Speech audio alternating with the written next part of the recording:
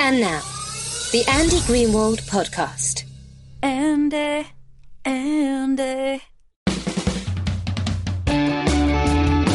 Hello, my name is Andy Greenwald. Welcome to my podcast. My guest today in the New York City studio is I don't even know what to call you, the adapter, the showrunner, the executive producer, the major domo of FX's Fargo, which has just recently returned for its excellent second season. Noah Hawley, welcome. Thank you so much. Is there a title you prefer? You have many. You wear many hats. I think they call it a multi-hyphenate. Right? Oh, which that's seems good. like, I don't know, pretentious on some level. But most levels. Most levels, yes. Mostly because of the number of syllables in it. But no, I mean, it's, my motto is what else can I get away with? So that's all I just keep trying to do that. And director, we should add to your resume, because you directed episode 2 of season 2. Yeah.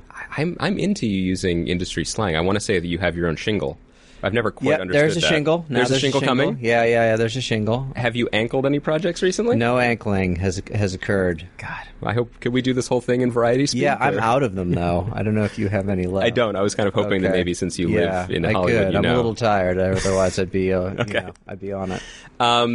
Well, I appreciate very much you coming in. As I was saying before we started, I'm a huge fan of Fargo, and particularly season 2. Thank you. It's made me very happy. We're recording this. 1 episode has aired. We'll be posting this after 3 have aired. Yeah. I've seen through 4, so I can vouch for their quality at least one more week. Well, I appreciate that. Yeah, it's interesting I'm going to ask you a question. Okay. Which is, you say particularly season 2. Yeah. And I find that's one of the interesting things about doing this, which is they're totally different movies, Yes. right? So the way that my hope was that Joel and Ethan never make the same movie twice. So, like, someone could love season 1 and then season 2, they're like, yeah, it's not really my movie. Right. But is that your feeling? Is it just more your movie, or was it sort of execution-based? I think it's a couple things. Yeah. That's a good question. I was not prepared to answer any, but I will do my best. I think, and actually every answer I'm going to give you, I'm going to spin into a question back at you. Okay, so this is that's ping pong. fine. Get ready. I'm ready. I thought that I was very happy that with the second season, the hard work of telling people what this is, which is not a literal adaptation of a film, right? Which is, this incredibly creative melange of a style that we slightly knew, a world that we maybe knew, but completely new stories, completely new characters, and completely new perspectives. That the hard work of telling us that is done. I, along with all the other viewers who love season 1, watched this. We knew we didn't know specifically, but we knew what the boat we had bought a ticket for. So I really appreciated that, because I did think that my enjoyment of season 1 really kicked in around the time episode 3 or 4 aired, when I suddenly started to get your voice, as opposed to the voice in my head of the movie. Sure.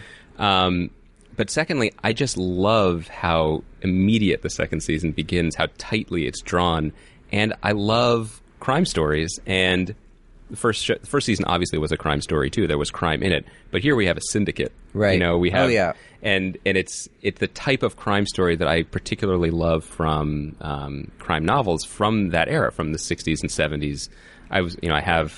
I'm burning through all my notes here because you asked me a question, but yeah. I was thinking of the Parker novels. Right. I was thinking of Elmore Leonard's, even his westerns a little bit. Yeah. No, I love Spencer. And these are right. And this idea, this world where there was a small time syndicate that actually had big time violence. Like, this is a wonderful, rich world to get into. What I like is when you see the hotel that Milligan and Brad Garrett are staying in. You're like, this is what they're fighting for. Yes. They're fighting for, like, the Ramada. Yeah. In the middle of no place. It's such ridiculous stakes. I think my favorite scene, and I hope it's occurred, but in the episodes that people have seen, is in 4, the big one, in the confrontation and the. No, I love that. Okay. We won't burn that. All right, we won't do that. The thing in the place, that's... The thing in the place is excellent. You handled that well. Mise en scène was...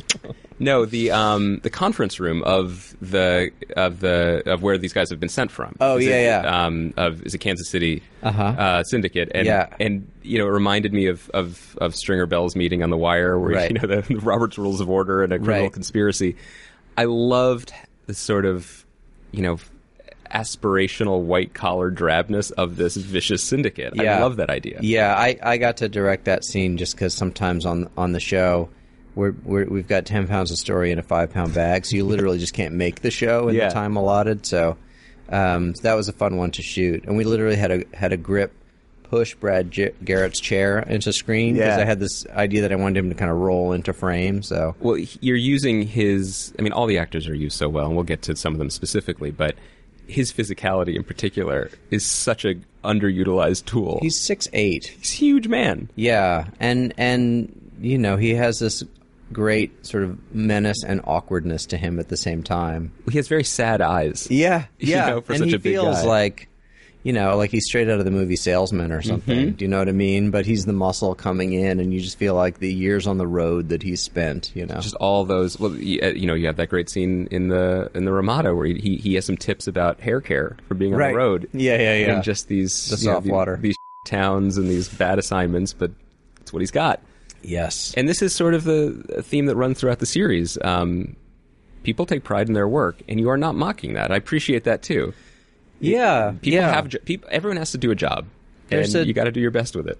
There's a danger, and I that's inherent, you know, and something that I'm aware of since I can see the sort of reaction to the movie that Joel and Ethan made, you know, which was a sort of universal acclaim, and then a sort of sense from some people that maybe there was a mocking quality to the region, and that's something I'm very eager to avoid. Any sense that we're talking down about these people. These are good, hardworking, decent people.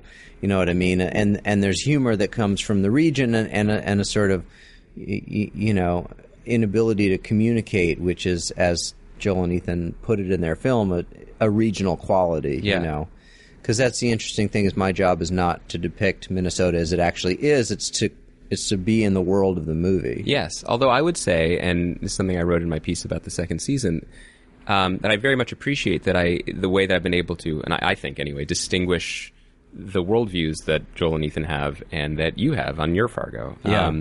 You know, I think that in general, and this goes through all their movies, life is kind of a cruel joke that you're waiting for the punchline for, and that is not the vibe I get from Fargo. There's a sense of the warm hearth and the cold wolves outside, and this is how we make our way through life. And not only do I enjoy that perspective, I think that plays better on television, where you have to continue to bring us inside and bring us something. You know, it's not a 2-hour limited experience. You want to comfort us in some way, even as you unsettle us.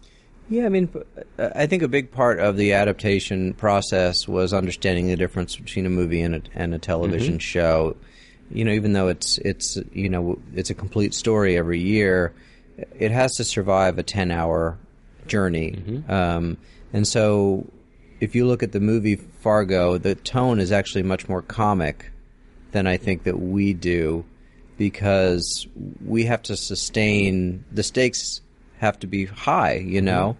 So, you know, when we were shooting the first year, we were calling it No Country for Old Fargo, you know, because you need that dramatic infrastructure, that life or death quality, and then around that you build the identity of the Fargo sort of quirk and sensibility. Yeah, Fargo the movie, when you rewatch it, it's sort of these no-hopers circling a drain. I mean, it plays, it's a limited story, and you kind of know where it's going to head, nowhere good, but you're going to have a little bit of fun along the way. Yeah, and she, you know, but at the same time, that final scene, of course, is such a poignant scene that, you know, that it honors those characters in such a dramatic way. That and the, you know, here you are and it's a beautiful day scene. You know, there's that simplicity, that inability of these characters to understand the scope of the evil that they've faced. You know, and to, you know, the Tommy Lee Jones and No Country, you have to make a choice to be a part of that world, and he chooses not to be in the end. That's right.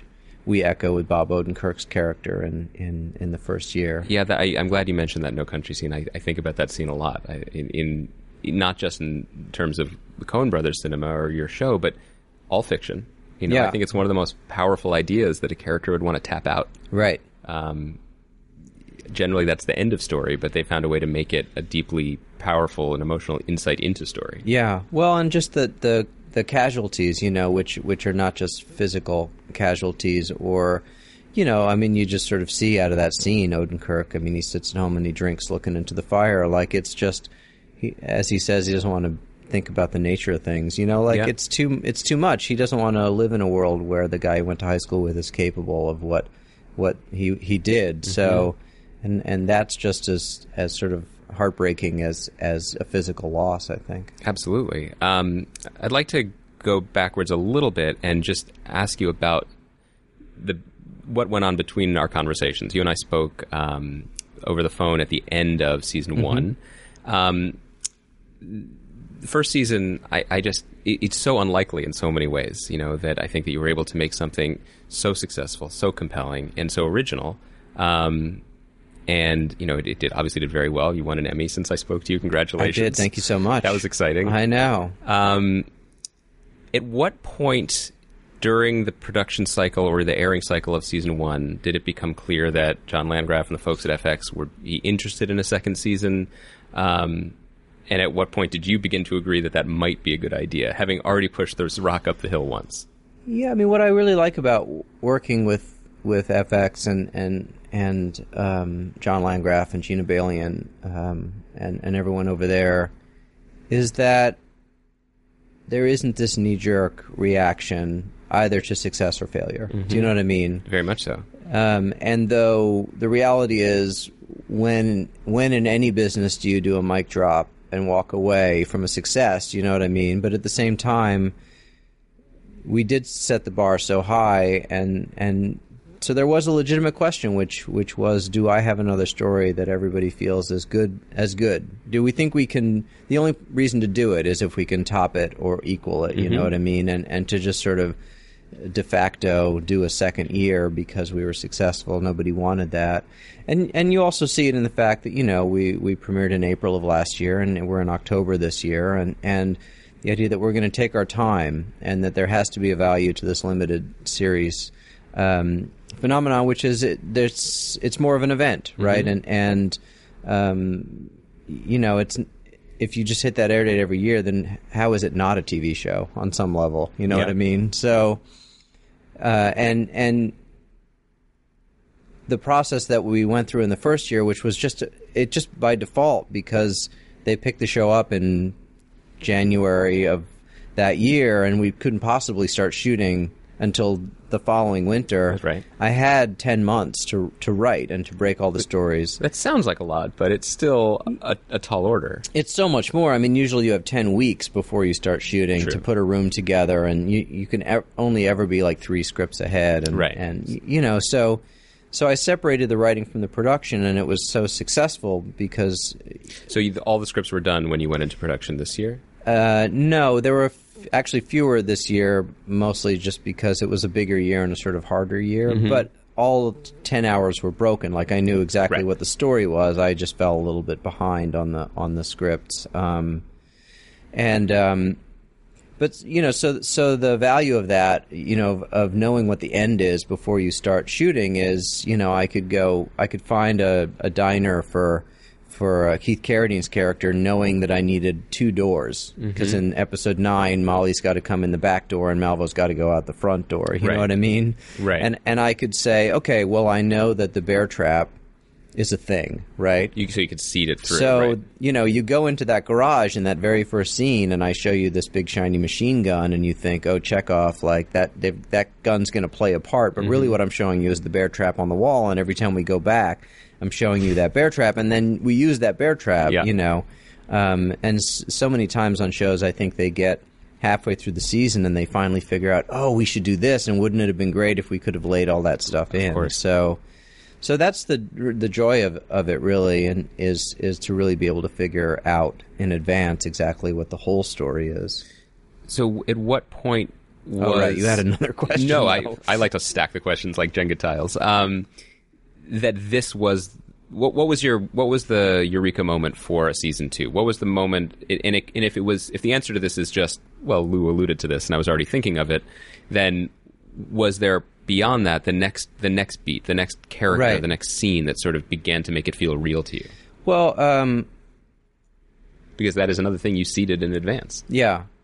I put that story in, Keith Carradine's story, to her about Sioux Falls, originally just as a point of reference for him as her father to be able to say, I've seen something like this before, I think, and if I'm right, you might not want to go down this road. Mm-hmm. But then, because I thought it was funny, I also had Gus's boss say, oh, no, it's Sioux Falls all over again, and alluded to the fact that there was some business there. But my intention was just to use it for that purpose as a sort of point of reference. And then, I hadn't written the last 2 scripts, and the deeper I got in, I thought, well, if we are going to do another one of these, it might be interesting to sort of set up what that story is, just to tweak the audience's curiosity to say, oh, I really want to see that story. Mm-hmm. Not necessarily because we would do it second. I mean, maybe you would do something else, and then in a third year you'd go back and tell that story, because I think the show can sustain that.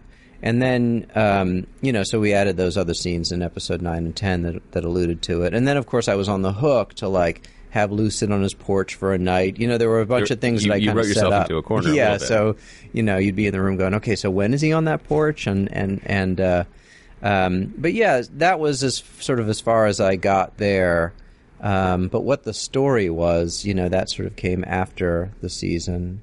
And it's an interesting process, because the assignment that I got in adapting this in the first place, which was to say FX wants to make a series out of the movie Fargo, and they're wondering, can you do it without Marge, by which they mean any of the characters from the movie, by which they mean none of the story, or it's like, so you're adapting a movie without any of the elements from the movie. What is that? It's basically, can you make us a Coen Brothers movie? Mm-hmm. And then just for me, I had just had this instinctual... I saw in my head an emergency room with 2 guys in it, one with a broken nose who's a very civilized man, and the other was something else. And who are those guys, and where's the one guy come from, and how did he break his nose, and what happens when these 2 guys meet? And that felt like a scenario that could support a Coen-esque story. And then this time, I just had this image of this woman driving home with a guy stuck out of her windshield and starting dinner for her husband, which it was a true story I remember reading about 10 or 15 years ago, which is sort of the only true story that I've ever included in my true story show. Yes. But it seemed like such the premise seemed right on. And then the question was, well, who's the woman and who's her husband and who's in the windshield? And you sort of go from there. I would imagine that this time around, after the huge success of season 1, that you had an even larger potential talent pool to cull from. When you wrote characters like a Hank or Peggy, are you the sort of person that writes 2 actors? Do you have people in mind, or no? No, I mean and probably because I came out of fiction writing, the character is the character, and then you find the right actor to play the character, right. And it's dangerous, and I was always attracted. I mean, even with the first 2 shows I did, I never wanted to cast those actors who everybody knew, who you can't see past the actor. You know what I mean? Where they come in and they play the role, and the character sort of is swallowed up by the actor. So. I mean, even Jeremy Renner, who I worked with on my first show. Oh, we're coming back to him. Yeah. I mean, even he was. I mean, nobody really knew him at that time, But I mean, I wrote myself into a much bigger cast this year around, but I'm always attracted to ensemble writing, and I love the idea that you can enter a narrative through multiple points of view, and in fact, by creating empathy for multiple characters, I mean, we know they're on a collision course, right? And the easiest thing is if one's a black hat and one's a white hat, and then it's very clear who you're rooting for. But the fact that we have Jeffrey Donovan and, Jesse Plemons and Brad Garrett and, Gene Smart and Patrick Wilson, and they're all, we don't know how they're going to collide, but we know they're all going to collide. And when they finally do, who are you rooting for? You know what I mean? We know who the good guys are, but at the same time... And we know that Lou's going to sit on his porch and survive to run a diner. Right. But that's pretty much all we know. Right. Yeah. This is a word that we used right before we started taping. I'm sure we're going to use it again after this question, but in regards to the cast, a lot of these actors are actors that I've been a fan of before, I certainly have seen before, and have been wonderful in many things. The one common thread through the performances, to my mind, is that they all seem like they're having a blast. Yeah. Now, that's not in any way to say that they are, mugging or commenting or, like what you were saying before, being disrespectful to an accent or a region. Yeah. But they seem liberated. by the world that you've created, or the tone that the Coen brothers set, and the wonderful combination of those two things. And it's intoxicating. Yeah. Well, and it's also the range of what they get to play. I mean, as I talked about Odenkirk, I mean, I think Bob, when he came in, and he auditioned, I'm sure he thought this was just a comic foil. And he didn't know, and I didn't tell him what the journey was, but he had 2 or 3 days in the later episodes where he would have these 8-page dialogue days, these really powerful big scenes, and that two-hander with Lester, which was like a 7-page scene, and it was the same with Nick Offerman this year, or Kristen Milioti, or which is, and Kirsten. It's like no one actor's playing drama and another actor's playing comedy. That's a great point. You know what I mean? And so they get to do a lot of things, and a lot of unexpected things, and the violence of it, and no one's safe, and all those things. And the fact that it's a true story, quote unquote, allows me to make turns that are not fictional, that are crazy fictional turns that you go, well, but that's the way it happened. You know what I mean? Like, truth is stranger than fiction. And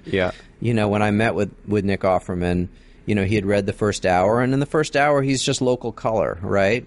And I met him, and he's like, that sounds good to me, local color. And I said, well, wait, let me tell you what happens with this guy, and Nick told me after, we gave him the best day of his professional career. Like, wow.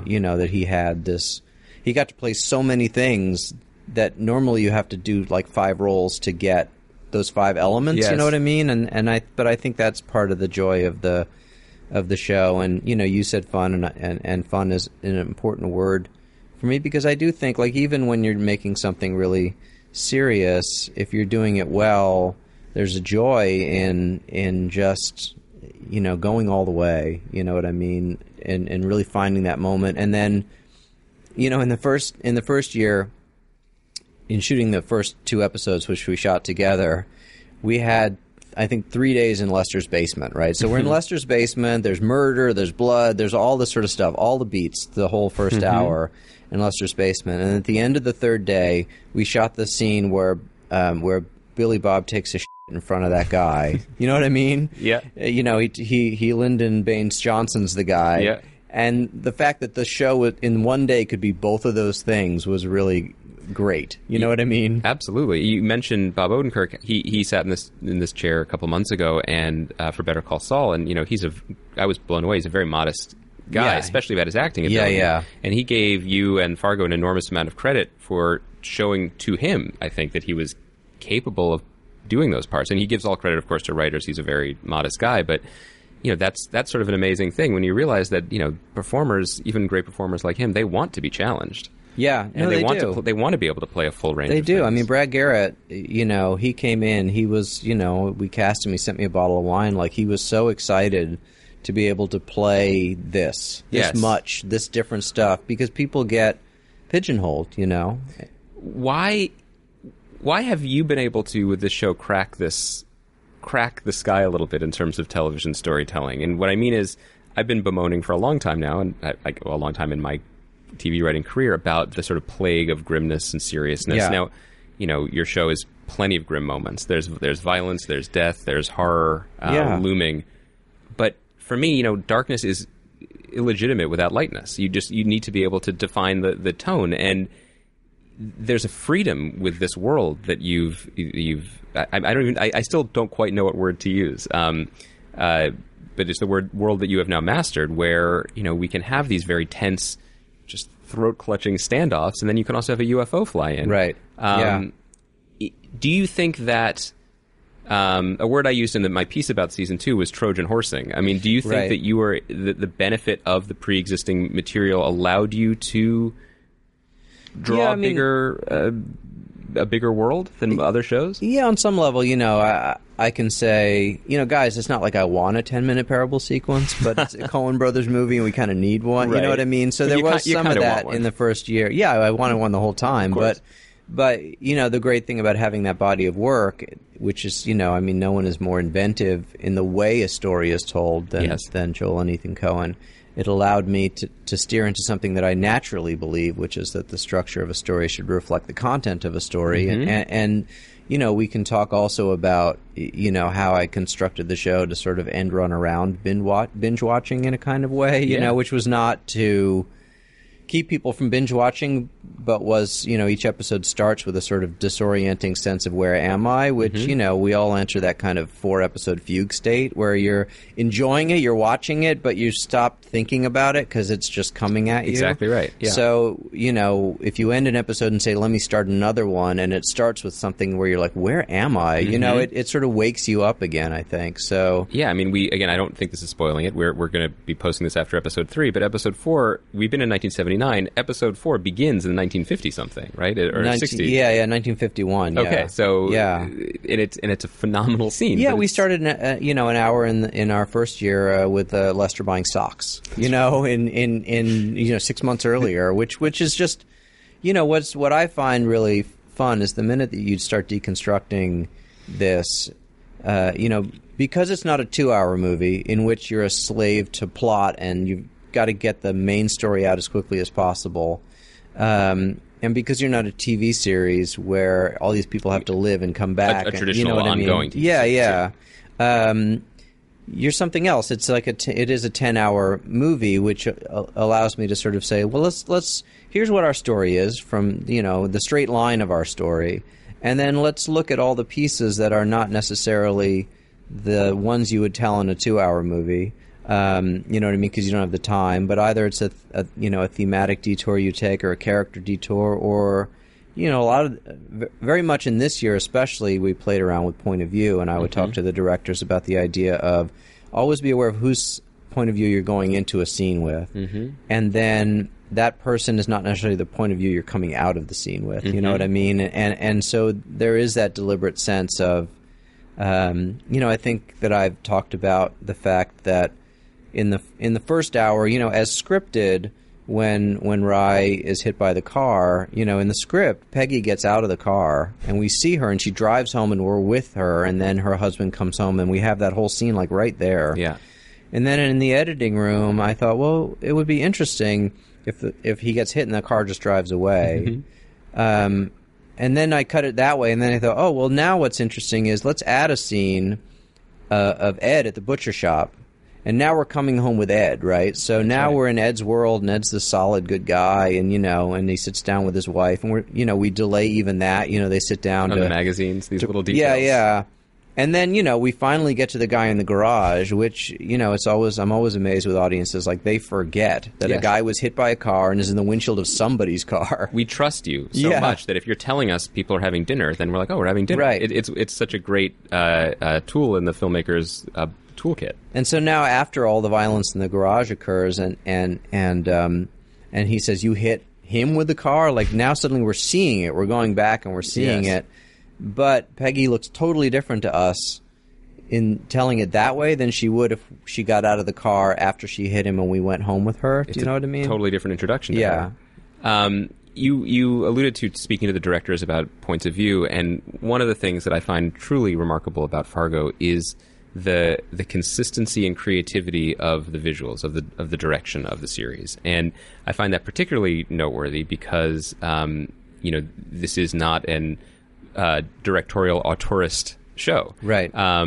In comparison to another limited series that we don't need to compare it to directly, right. Which was, then wasn't. Although I think you win. This was the first season was not directed all by one person, but it very well may have been in a lot of ways, right? And I was so struck by the fact that it not just was it divided by each director did 2 episodes, I believe, in the first season, which is a little bit more along the lines of a traditional drama.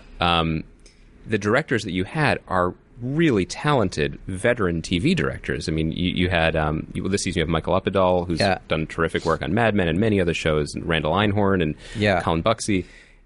How did you, and how this season add Noah Hawley to the list? Yeah. How do you guarantee the consistency of that? How does it feel like such a linear product, even though many different voices are coming into the room? Yeah, you know, to to try to make something that feels like a Coen Brothers movie or fits into that world. These guys aren't just two of the best writers in cinema. They're two of the best filmmakers of our generation or any generation. And so that was a huge part of it. And it's not like I could really... I decided that I can't call them and say, hey, how do you make a Coen Brothers movie? You know what I mean? Like, it's hard enough to get them to say anything when they win an Oscar. True. And just I have to sidebar here.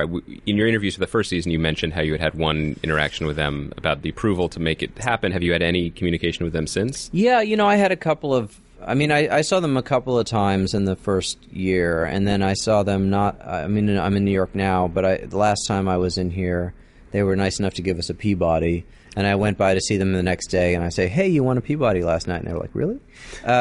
But and they were, they were editing Hail Caesar and in that world. But they were making a movie this time. They were making Hail Caesar, and so they were off in their own world. And I think it must be odd for them. You got to think, like, they created this movie in 1997 or something like that, six, and and it, there's no way that it got a marketing push the way that we got a marketing push. So to walk around, almost 20 years later and see billboards and double-decker buses with a crocheted sweater around that whole thing must have been very odd for them. And one of our executive producers worked with them on 7 movies, and he called them to say, season 2 and I think Joel was like, you're still making that thing, so it's like I like that, I have their approval and the fact that they've said to me it's not their medium. They don't watch TV. They don't,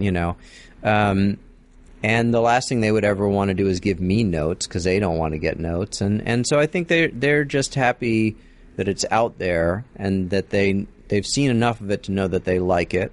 Yeah. And if they think about it more than that, it starts to be a little odd. I think it would actually probably be a bad sign if you were hearing a lot more from them at this point. Yeah, I said to FX early on, you can't make a Coen Brothers movie by committee, right? And for better or worse, it's got to be a singular vision. And in this case, that vision is mine. And so... Although this actually ties back to the original question, it is your vision and you have to be there enacting it, but you've been able to draft in these very talented directors to... Yeah, so, so what I did in the prep process to go into the beginning was to sit down, and we had, Adam Bernstein, who did the first 2 hours, and he and I spent a lot of time sort of going, okay, what are the rules? You know what I mean? What are the... They never pull focus between two things. If there's a scene and I'm talking to you, usually the camera goes to you, and then when it's my line, the focus shifts. Yep. They never do that, so we're not going to do that. The camera moves in very specific ways. They don't use handheld really ever. Steadicam very rarely. You're usually laying down track. Deakins came in, he introduced the jib arm, which is an arm that sort of allows you to move the camera around, but they really just use it to reposition the camera. It's not like the camera's ever floating on the arm. It's more like, we'll get your coverage and then we'll swing over and we'll get yours without having to change the setup. Color palette is a huge thing. You look at their palette is so controlled. I chose every extra. At the beginning of every year, I stand in a conference room with like 200,000 pictures of people, and I go, okay, here's a Gerhardt Goon, here's a Gerhardt Goon, here's who should be in the VFW, here's Well, these things matter, and I feel like they're often overlooked. There are anecdotal stories about on the set of Mad Men, Matthew Weiner rejecting an ashtray, or whatever. And if you're the guy in charge of the ashtrays, that's probably hugely annoying. Yeah. But if you're a viewer, you may not even appreciate it. But it's made the experience better. Yeah. You have to have the totality of vision if you're going to make it anything as good as well, and the costumes and all. It's we have amazingly talented people, and I don't want to give the impression that every idea was mine. But there were certainly moments where I was like, well, with Wrench and Numbers, it'd be funny if they had a Midnight Cowboy dynamic. You know what I mean? The Fringe and the Ratso Rizzo Code, or with Malvo even that idea, because I talked to Billy early and he had a sort of sense, well, maybe he'll wear black pants and a thing. And I was like, no, we can't dress him like a villain. Like, the things that he wears can't be cool. They have to be cool because he's wearing them, Yeah. So the look that he has is so odd, but it comes across as so iconic in the end. You know what I mean? That's right. And this season you added, as befits the era, you added some fantastic visual flourish with split screens and it's sort of almost a grindhousey aesthetic. It feels like a 70s film, which was not my vision going into it. I mean, that was an editorial discovery, and mostly coming from the fact that the first year was about 4 people, really. And it was much easier to keep track of them. And this year was about, let's say 10, 5 storylines, 12 characters or something like that. And the reality was, Game of Thrones does this where you'll do the Tywin Lannister story, and then you'll never see him again for the whole hour, and then you'll go and do this other story. And I just felt like I'm losing tension because if I show the Gerhardts in the first 5 minutes and you never see them again, like that thread has now, it diminishes in your mind. I mean, that's as a big fan and obviously frequent commenter on Game of Thrones, my biggest frustration with it is that the episodes are not episodes. They're just kind of hourly data dumps of where we are. And then ultimately it feels like something. But so I started cutting these kind of interstitials with split screen of saying, all right, well, we're going from Patrick Wilson to Jesse Plemons. Let's cycle through where is everybody right now, So you'd have Milligan in his car or Dodd at home or whatever. And then I thought, oh, well, that has the added benefit of feeling like a 70s filmmaking trope. So that's great. So now that we're using the cinematic language, let's now incorporate it into the actual filmmaking of the show. And you'll see, Keith Gordon, who did Hour 7 and 8, was a sort of master at designing these sequences where he shot for the split screens. And you'll see we sort of move into sometimes 3 or even 4 kind of screens in a way that's completely designed by the way he shot it for that. And then other directors were less sort of able to keep that in their minds potentially, because no one ever asked you to do it, you know what I mean? So usually the instinct is you put an actor in the center of the frame and you put another actor in the center of the frame, and you know what I mean? And I think that's legitimate too, definitely. But I don't think if we do a third year that it's going to be the split screen thing. I mean, that's the other great thing about making a different movie every time, is that what does this movie want to be? And the fact that I had more time in the editorial this year allowed me to find that in a way I think the work would be much poorer without that attention to detail. Is there a third year to come? That's not been officially announced, but it's possible in your mind. Yeah, I think so. I mean, on some level, it's such a... there are no rules, right? So it's sort of like going, why would you give that up? Because the minute you go do something else, suddenly there are rules again, or people are going to say, oh, well, it's not Fargo, so you can't, do those kinds of things necessarily. But, I do think, what I love is here's filmmakers who have made No Country for Old Men and A Serious Man and Raising Arizona and Lebowski, and Miller's Crossing. And you go, okay, well, what if that was one big movie? All that's available to me. And what I have that other people don't have, is I have this canon of work. Not for me to rip off, but for me to sort of say, let's go to the big book and say, okay, well, what's a type of story? Here's the type of story I want to tell. Are there any correlations? And usually what you get is just that the left turns that they make. And you go, okay, well, I'm not going to make the same turn, but it reminds me that I need a left turn at some point. You know what I mean? Yeah. And, my first meeting with FX, my question was, what's our Mike Yanagita? That's the whole raison d'etre of this show, is what's our Mike Yanagita? Classic scene. Yeah, what's the element? The guy who calls her from out of the blue from high school, and they have lunch, and he tells her the sob story about he married the girl from high school and she died, and he's just so lonely, and then you find out that whole thing was made up. And you're like, why is this in the movie? Yeah. You know what I mean? Yeah. And it's like, we need that. We need that why is this in the movie thing. And my feeling about why it's in the movie is because it adds to the truthiness of the true story, because you're like, why else would you put it in unless it actually happened? If you go to the big book of Coen Brothers, it's not just stories, there's also tones that you can play with, I would imagine. And, I had this conversation with FX early on, because, again, the script is one thing, and then you're going to make the movie, and tone is the big question, right? Because the Coens sort of write a lot of stuff that they don't make, and it's never a Coen Brothers movie. That's you know what I mean? So, we would start with our, I'd send them my casting picks and whatever, and I started to hear, this, well, it's not a comedy, And I was like, yeah, but that's sort of the wrong word. And I went in to I was like, let's sit down and have a conversation about tone. because I thought it was funny, I made like a spreadsheet which was like, comedy and drama in the Coen brothers, and I had Miller's Crossing on one side and like Lady Killers on the other side, and I was like, here's where, which the Venn was diagram, slightly the sweet spot. Right, yeah, but I said it's not really a question of is it a comedy or not, because Fargo to me is the tension between comedy and tragedy, yes, right? Totally agree.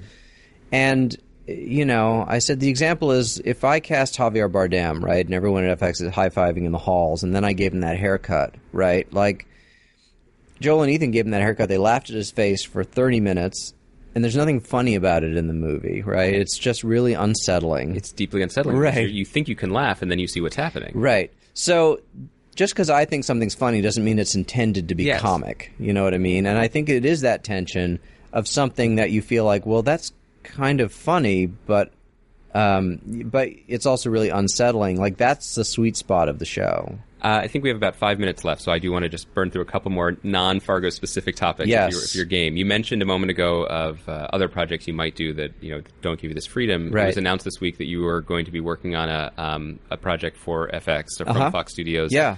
Based on a character I know well from my deep, nerdy comic book fandom, which is a character called Legion, who in the comic books is Charles Xavier's son, and he's half Israeli, and he basically is either the most powerful mutant in the world or the most dangerous, or both. This seemed left field, and I just need to know, is this the sort of circumstance where Fox says, well, here's our big playroom of toys, do you want to grab one? Or was it a little more complicated than that? It Why sort of this came character? about, Peter Rice, who used to run the Searchlight, the film studio, and greenlit the actual movie X-Men, the first X-Men movie. He had a conversation with the producers, Lauren Schuler Donner and Brian Singer, and about, is there a TV version of this? And he drafted Gina Balian, who's an executive at FX, and I got the question, like, would this be interesting to you at all? I'm not a huge comic nerd or superhero guy. I did read the X-Men a lot when I was a kid, and my feeling was any franchise that starts in a concentration camp has to be really concerned with the true nature of evil and a more morally complicated place. But so I thought, well, I don't know. It doesn't feel like a natural fit, but let me think about what story I would want to tell that might fit into this. In other words, let me make the show and then find the character, which may be a backwards way to do it. Yeah. You know what I mean? But what I liked about Legion was, at the heart of it is this story about a guy who is either very mentally ill or he has these powers. Yeah. Or both. Right. Yes. And that was a very interesting idea to me. And again, structurally, like, if you have a character who doesn't know if something is real or not, then that becomes the journey for the audience as well. And then, the other thing that it does is it allow you to sort of turn a story into a myth, right? Which is what these characters are. You know, there are sort of gods and everything. So, you can kind of elevate the stakes of the world and everything. And I don't know, it's a departure and it's interesting. I really like the first script that I wrote, and and I'll direct that one, and we'll shoot it in February, I guess. So that's already that far along. That's yeah. exciting.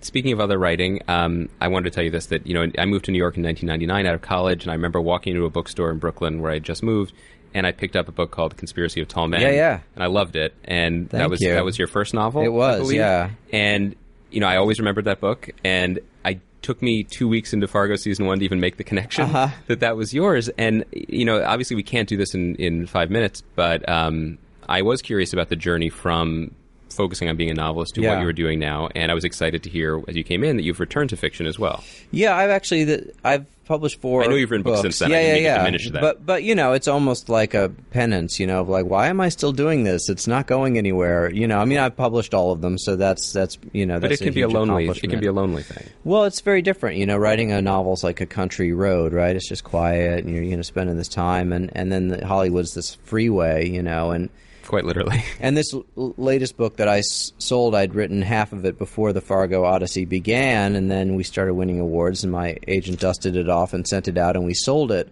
And then suddenly I had to finish it, and I had to finish it like in the last 8 months, while I was finishing the show and everything. And meeting with Fox about mutants and all sorts of other Yeah, things. so it's, I've been busy, certainly. But, it's from the very first time I came down here, I was in San Francisco, and I was just a novelist, and I'd written a screenplay because it was fun, I felt. But I had a sense, like, you should never... everything that you love doing, you should keep doing. Because the minute that you decide, I'm just a TV writer, I'm just a film writer, like, they own you. Mm-hmm. You know what I mean? That's right. And the reality was, so... And when I ended up on my first staff, because I'd sold 3 pilots, and if one of them went, I should know how to produce something. So I went on the staff of Bones, and I made a lot of good friends, and there was a really lovely people. But I sort of realized, like, I'm having a career, and then there's this TV staffing thing that's kind of a job, Yes. and that's a different thing. And so I just kept pushing the stuff forward. It's a screenplay here or there, and the book stuff, and then now, of course, it's all sort of hitting at the same time, which is a very heady kind of feeling. I'm sure. Yeah. What is the new book? And it's coming in May, you said, of 2016? Yeah, it's called Before the Fall, and it's a story about a private plane that goes down off of the coast of New York, this painter who was invited on at the last minute by this Roger Ailes type guy's wife. He survives, and then this 4-year-old boy survives, and they have to get to shore. And then it's the story of both of their relationship going forward and going back to all the other people who are on the plane to try to solve the mystery of why it went down. Interesting. A plane going down is also a plot device in The Conspiracy of Tall Men. Yeah, I fly a lot, so I figure it's good. Like, I'm warding off. Yeah. Is my hope. Knock on wood. You know. This is all. There's a lot of wood and leather to knock away. Yeah. Finally, I let you go. You have a Paley Fest event this evening, but you alluded to this. You created a show for ABC called The Unusuals about 6 years ago. Yeah. It was a really interesting show. It did not get a fair shake on the network level. You had this incredible moment of you had Jeremy Renner in your cast. Yeah. 6 months before Hurt Locker came out. Yeah. Jeremy Renner is a particular obsession of the now departed Hollywood Prospectus podcast. We are obsessed with him and his career as a house flipper. Yeah. He is a fascinating figure to me. What can you tell me about Jeremy Renner, the basically about to break actor in 2009? Because it's crazy. They had him under contract for 7 years and canceled your show. But well, not only that, they didn't want to cast him at ABC, and I had to write Steve McPherson an email. The then head of the network. Head of the network at the time. I wanted to cast him. I thought he was great, and the casting people there said, no, Steve doesn't like him. And I was like, well, I'll just call Steve. And they're like, you can't call Steve. No one does that. And I was like, well, okay. So I sent him an email, and I basically said, look, he's not McDreamy or McSteamy. He's Steve McQueen, right? And luckily they let me cast him, and he had shot Hurt Locker, but he'd also done this pilot at Fox, this sort of weird haunted house pilot. Mm-hmm. And he was sort of looking around, and what was great about Jeremy is, there's a lot of actors who want to be leading men who would never be in an ensemble, and he just wanted a good part, and he was attracted to it, and he was awesome, Can you tell me anything to add to the legend? I'm not saying it facetiously. I admire him so much, but the way that he speaks about acting being like just something he does in between his house flipping business. Well, he was going to be a professional bowler. What? Yeah. See, there we go. Okay. Yeah. I mean, he grew up in Modesto, I think, and was like a great bowler. And you've given me such a gift today. Yeah. No, look, he's. I loved that. They were nice enough to give us a Golden Globe, and he was the one who handed it to me on the stage, and that felt like. Definitely like a circle that had closed. So. Plus, he's a big fan of Golden Globes jokes. I mean, Jennifer Lopez will never forget it. Yes, that happened. I was there for that. It's beautiful. I know. It's true. We can't end on that, though. No, we're not ending on that. Okay. Last thing, 6 episodes for fans of Fargo Season 2 still to come. Can you leave us with a sentence? What you're excited about them seeing, something they should be looking for, a tone that you want to impart? It's a much bigger year, which implies there's a lot of, the show gets really big. You know what I mean? Well, there's a Sioux Falls massacre to come, I would imagine. Yeah, but I would say, we build to something that feels really, both emotionally powerful, but also, satisfies that Cohen-esque sort of, sense that things don't ever unfold exactly how you think they're going to. Yes. And I can't single out anybody's work because the performances are so great. But Patrick Wilson, when you see, his journey and Kirsten Dunst by the end of the year, the journey that they take and the performances that they give are really, awe-inspiring to me. So that's terrific. I cannot wait. No, I cannot thank you enough for coming by. It's great to meet you in person, and congratulations on what already is a terrific season of television. Thank you. Fargo. I get to go talk about myself some more now. I'm glad I warmed you up. I've often been the fluffer for these things. Thank you. Fargo Season 2 airs Mondays on FX. Thanks, Noah. Thank you for listening to Grantland. To hear more Grantland shows in your earballs, subscribe to Grantland Sports and Grantland Pop Culture on iTunes. Or go to grantland.com and click on podcasts.